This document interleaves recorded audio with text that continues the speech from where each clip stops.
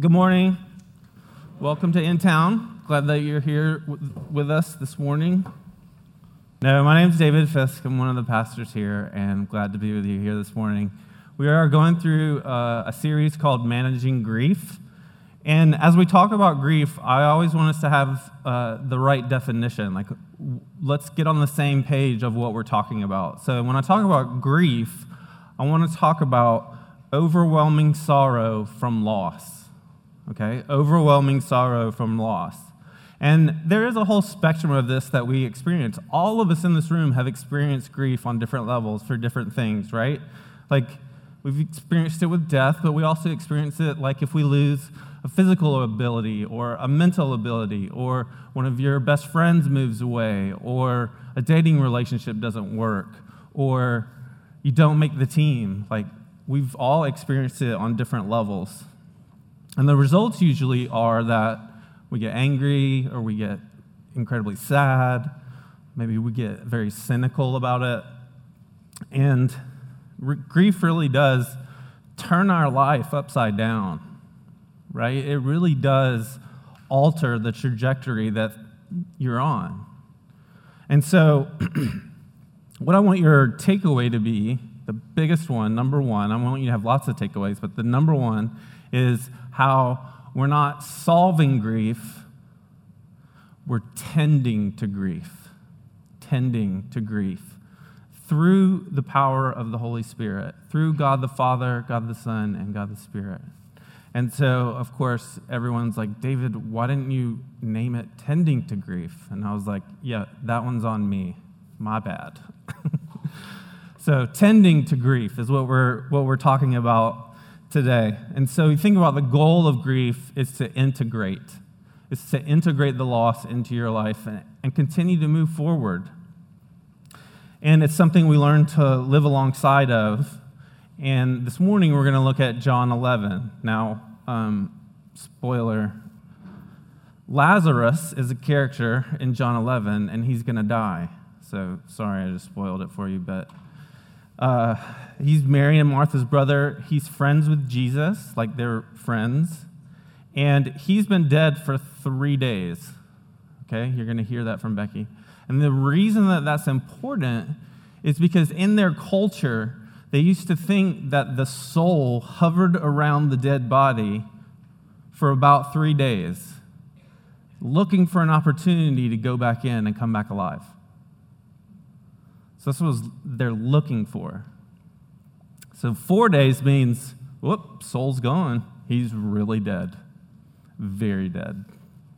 So Becky's going to come and read for us parts of John 11.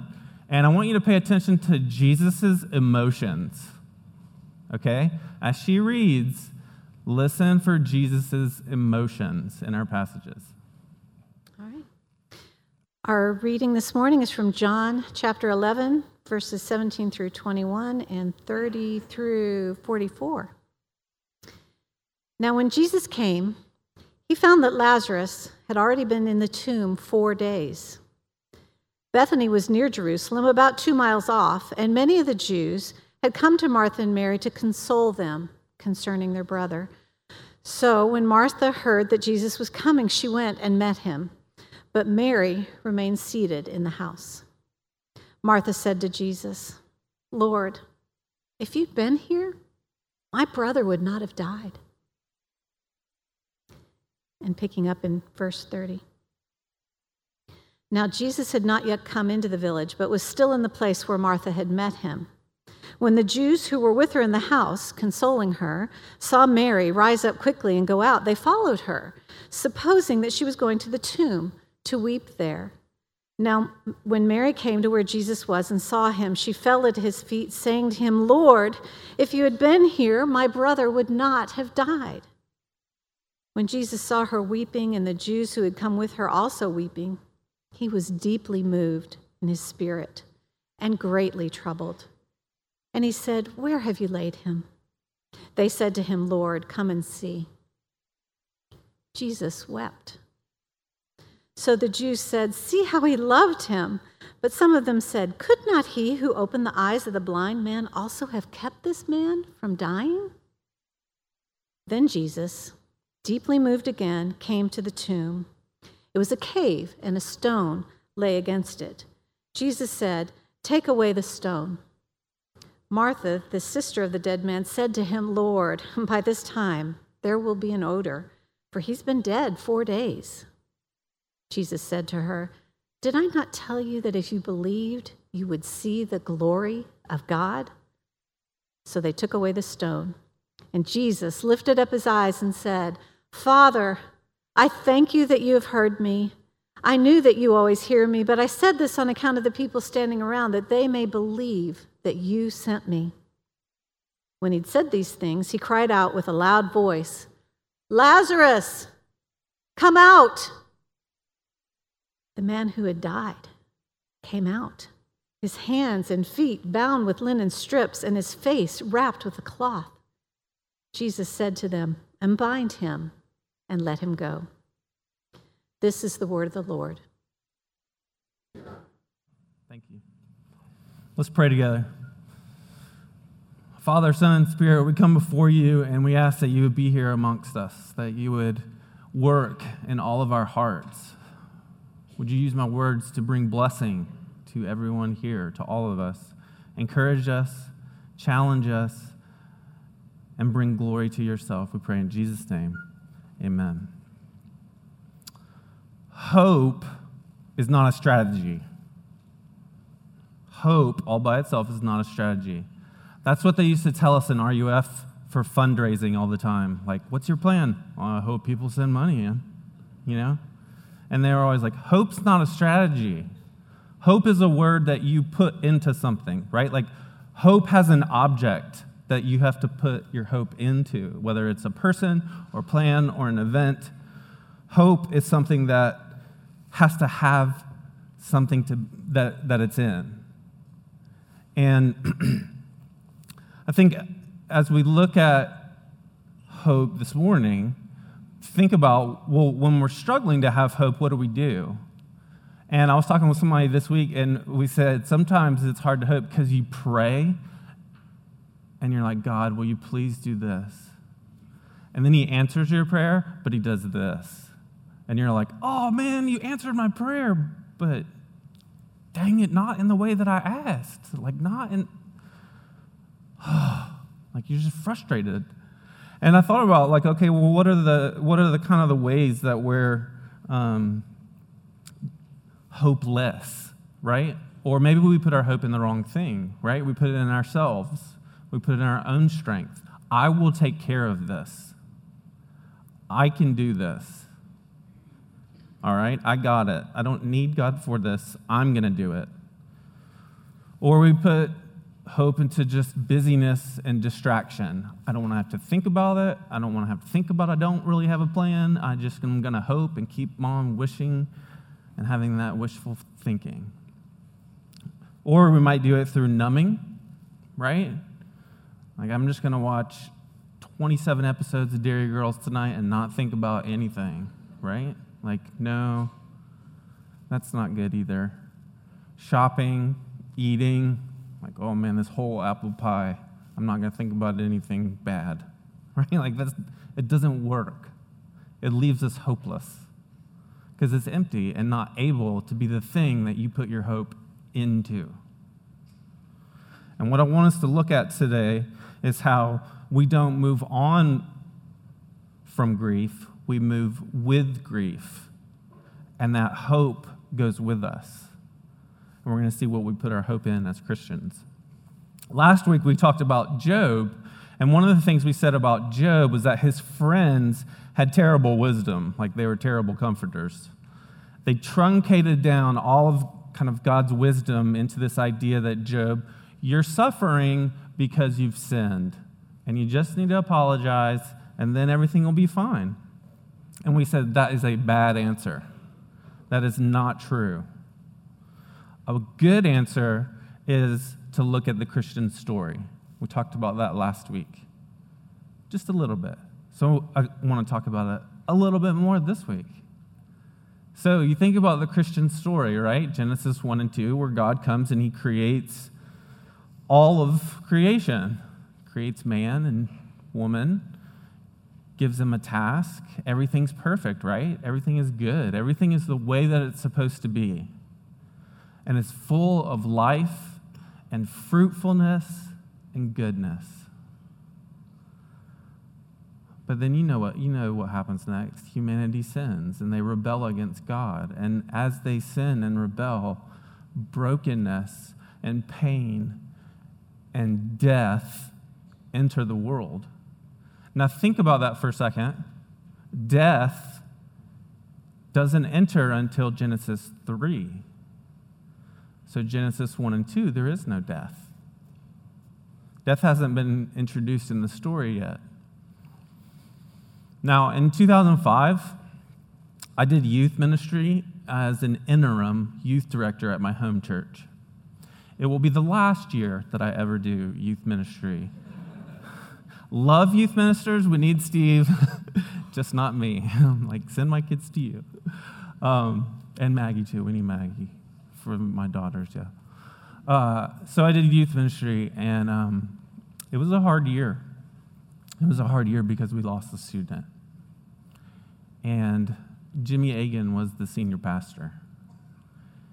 And as he was doing the eulogy, as he was doing the service, he said something that has stuck out, not just to me, but like my family talks about it, my parents talk about it still to this day, and that was like 17 years ago. But he talked about how he said, we were not created for death. Think about that. We were not created for death. Genesis 1 and 2. We were created, and everything was good and right, and the way that it was supposed to be. But then death came in later. And so you think about, well, I was designed to be in this world, but now because of death and sin and corruption and evil, we live in this world.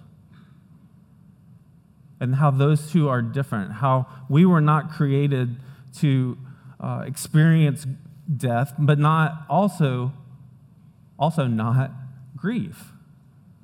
Grief was not supposed to be on the scene, right? It's not the way that it's supposed to be. That's not what we were created for. And so when we have to experience it, it doesn't always make sense in our heads. We don't always understand.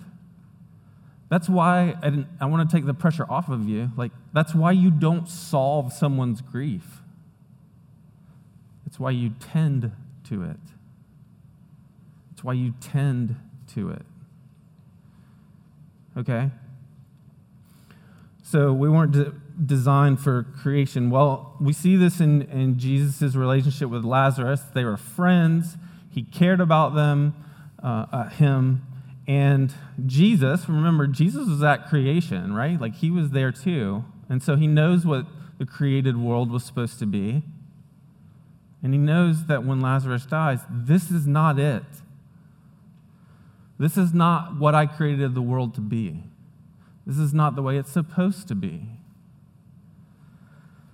And yet, Jesus is saying, like, this is not the way it's supposed to happen. It's not supposed to be death and pain and sorrow and grief. And it says in verse 33 that when Jesus finds out what's going on, he was deeply moved in his spirit. He was deeply moved in his spirit. Now, I'm not smart enough to do like Jimmy and like talk about Greek off the cuff, so I have quotes for you today. But the Greek word for deeply moved, it's used twice here. It's in verse 33 and verse 38. But it's used twice here. And the Greek word means to feel something deeply and strongly. Jesus was moved with profound sorrow at the death of his friend and at the grief that his other friends are suffering. So do you see he's experiencing grief? He has profound sorrow at the loss of his friend. You see that? And continued. In addition, this sorrow was intermixed with anger at the evil of death, the final enemy, and also with a deep sense of awe at the power of God that was about to flow through him to the triumph over death. Right? Another way that you can translate this, you might see it in your Bible, it says indignation. Like, he is angry And you see here in this quote, he's angry at evil. He's angry at death. He's angry at the way that it's not supposed to be. But he also has that awe, right? I mean, Martha wanted him to come and to save Lazarus, her brother. And then in verse 19, you see that they're all together. Many of the Jews had come to Martha and Mary to console them concerning their brother. They're coming to comfort them. They're coming to grieve together. And Jesus, you see, in verse 35, right? Everyone knows this one because it's the shortest verse in the whole Bible, right? Okay. Jesus wept. Now, he didn't cry, okay? Like, I might get misty-eyed. I can get choked up talking. Big surprise, y'all have seen that before. You can cry where there's tears coming down your face, but then you can weep, like wail, bawling. That's what that means. When it says Jesus wept, I think a lot of times we're like, oh, Jesus got sad and there might have been a tear, you know. No. Jesus wailed. Jesus was sorry and felt sorrow over the way that his friend had died. He experienced grief. Even Jesus experienced grief. Okay? That's what I want you to see. Even Jesus experienced grief. And he wept. And here's another quote for you.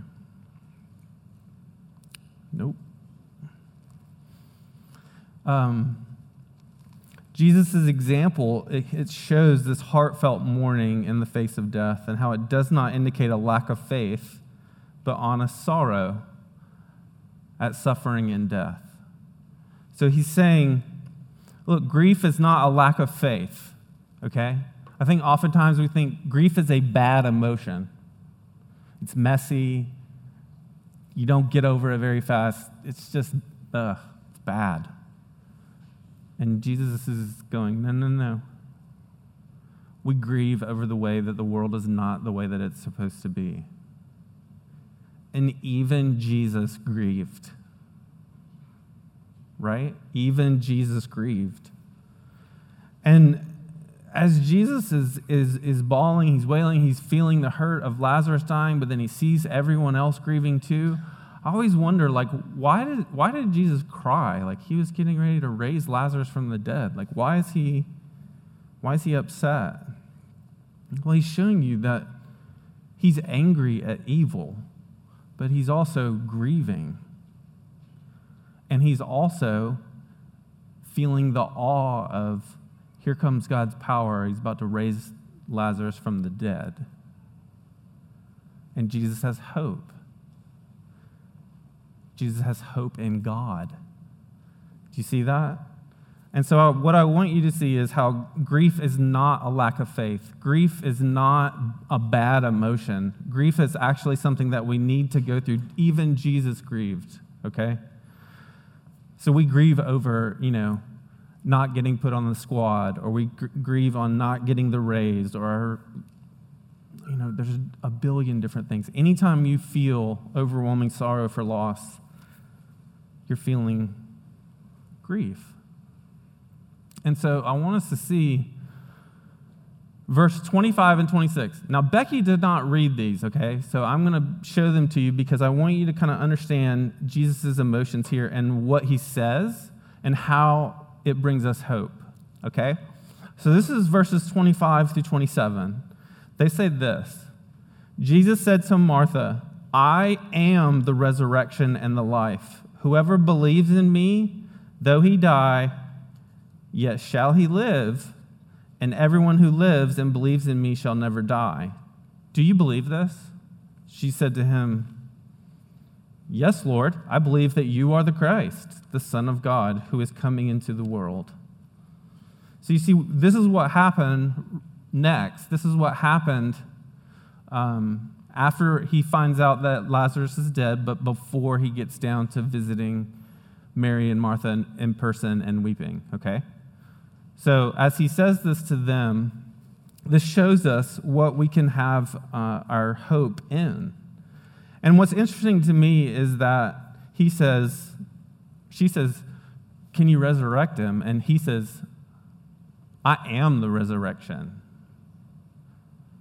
Right? Like, that's way more powerful than if I said, I'm going to resurrect him. He says, I'm the embodiment of resurrection. I'm the representative of resurrection and the resurrection power. That's who I am. And if you want life, it's through me. And so he's coming and saying these things, and he says, I love how he says to Mary, or to Martha, do you believe this? And she's like, yes, I believe in you. Right? She didn't say, yeah, I believe this, what you just said, like his theology. She's saying, I believe in you, yes. I believe you're the Savior, the Son of God. And what's interesting to me is how it's like she doesn't answer the question directly. And it just shows you, like, this is not, like, you being made right with Jesus is not about you having your theology all proper and neat. You know, I mean, we're the PCA, we're Presbyterian. I don't know if you remember Jimmy's diagrams of us. We talked about how we have big heads and smaller hearts and smaller hands and feet, right? Like, we love our theology. And what I want you to see is that's not what makes you right with God. That's not what makes you right with Jesus. The Holy Spirit is not interested in making you this, like, complete theological database that has no fruitfulness in it.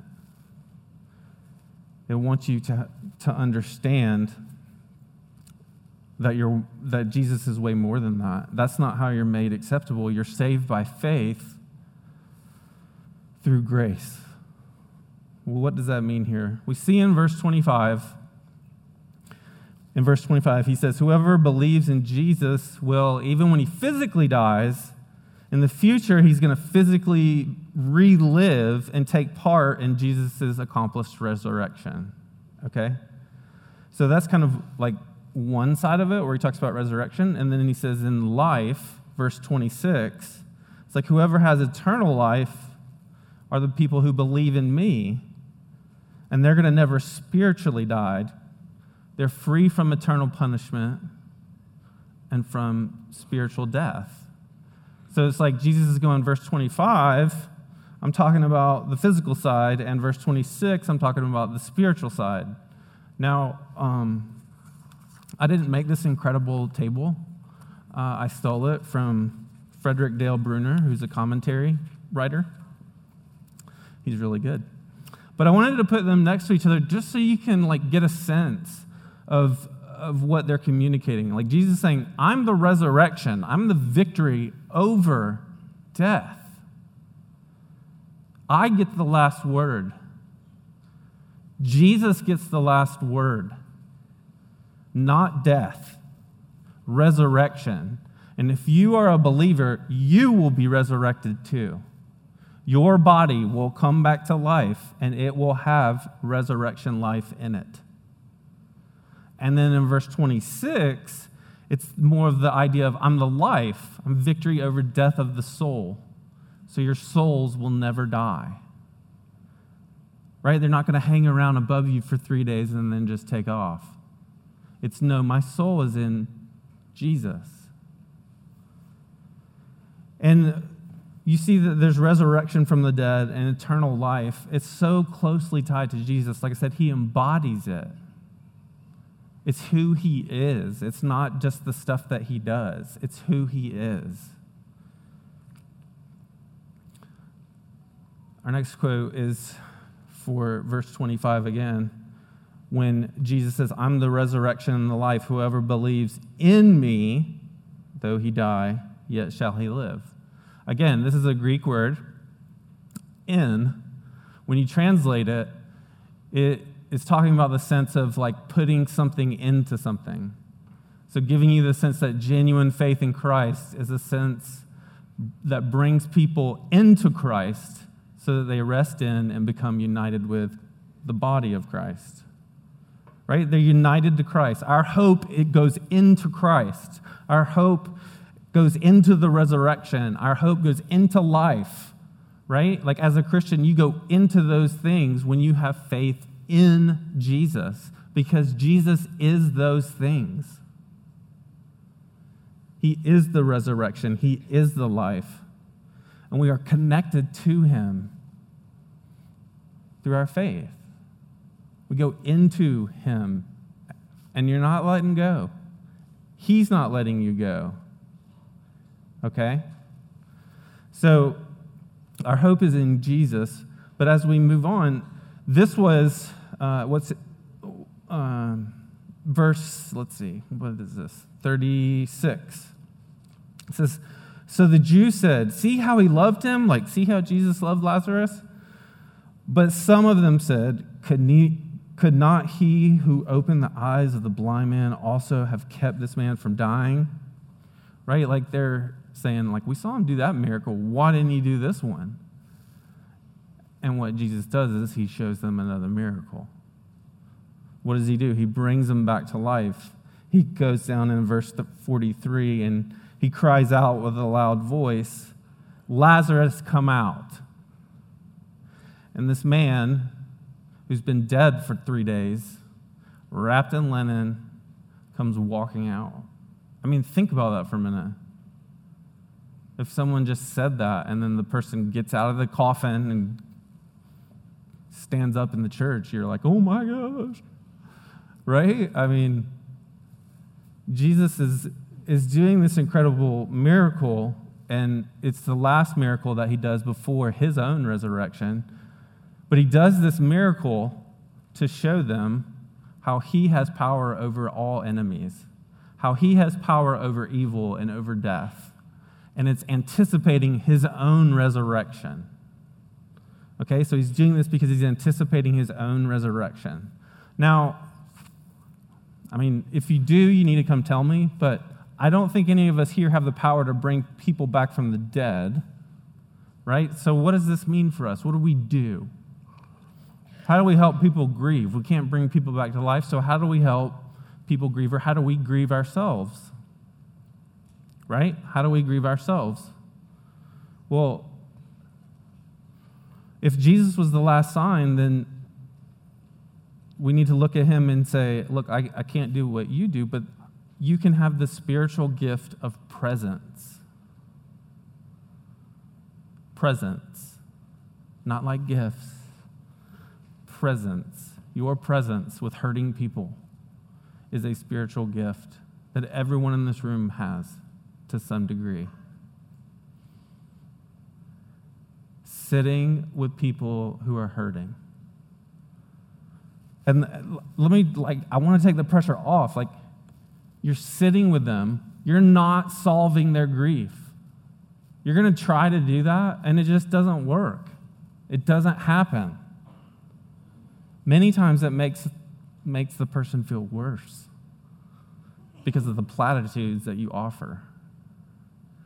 Instead, we think about how we have the opportunity to sit with somebody, and the pressure is off of trying to solve it. We just tend to them.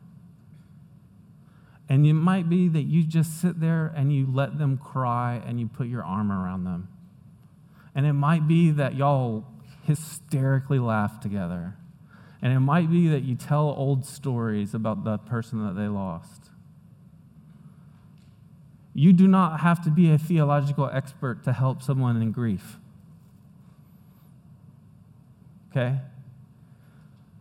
Let's rehumanize grief and say, be a human to the person who's hurting. Sit with them. Comfort them. Help them carry what it is that they're having to carry now. There's a quote from a book that I highly recommend, Creating a Healthier Church. And it says, just by simply being with people in their sorrow and pain or other upsetting feelings, we are demonstrating a deeper connection with them. See how you're not solving? You're tending and connecting. And they will probably feel more cared for. I love that, of feeling more cared for. He knows that sitting with people in their pain is hard. I know that. You know that. It is hard. Let's be honest. It is hard. But you don't have to solve it. Again, your presence is tending to their grief. Okay? Your presence is tending to their grief, and you're not trying to solve it, and you're not trying to fix it. And I'll just finish with this. Hope is not our strategy as Christians. Hope all by itself. Our hope is in something. Our hope is in Jesus. He's our strategy, right? Our hope is in Jesus. We're putting our hope into the one who is the resurrection, who is the life. We're putting our hope when we feel hopeless in the Messiah of the Christian story. We're putting our hope in the King of empathy. We're putting our hope in the one who's going to one day, someday come back and make all things right and make it all whole again. And all sorrow will be gone, and all grief will be gone, and all tears will be gone. We put our hope in him. And because Jesus is the resurrection and the life, when we tend to our grief, we have to put our hope in him. He's our anchor. Let me pray for us. Heavenly Father, it's easy for us to forget how good you are. It's easy for us to forget how we have to fix things and we have to solve things. Lord, even when everything goes dark, you're still our anchor. You're still the one who is constant. And our hope is in you, Father, Son, and Spirit. And we pray now that as we come to the table, that you will bless this time. In Jesus' name, amen.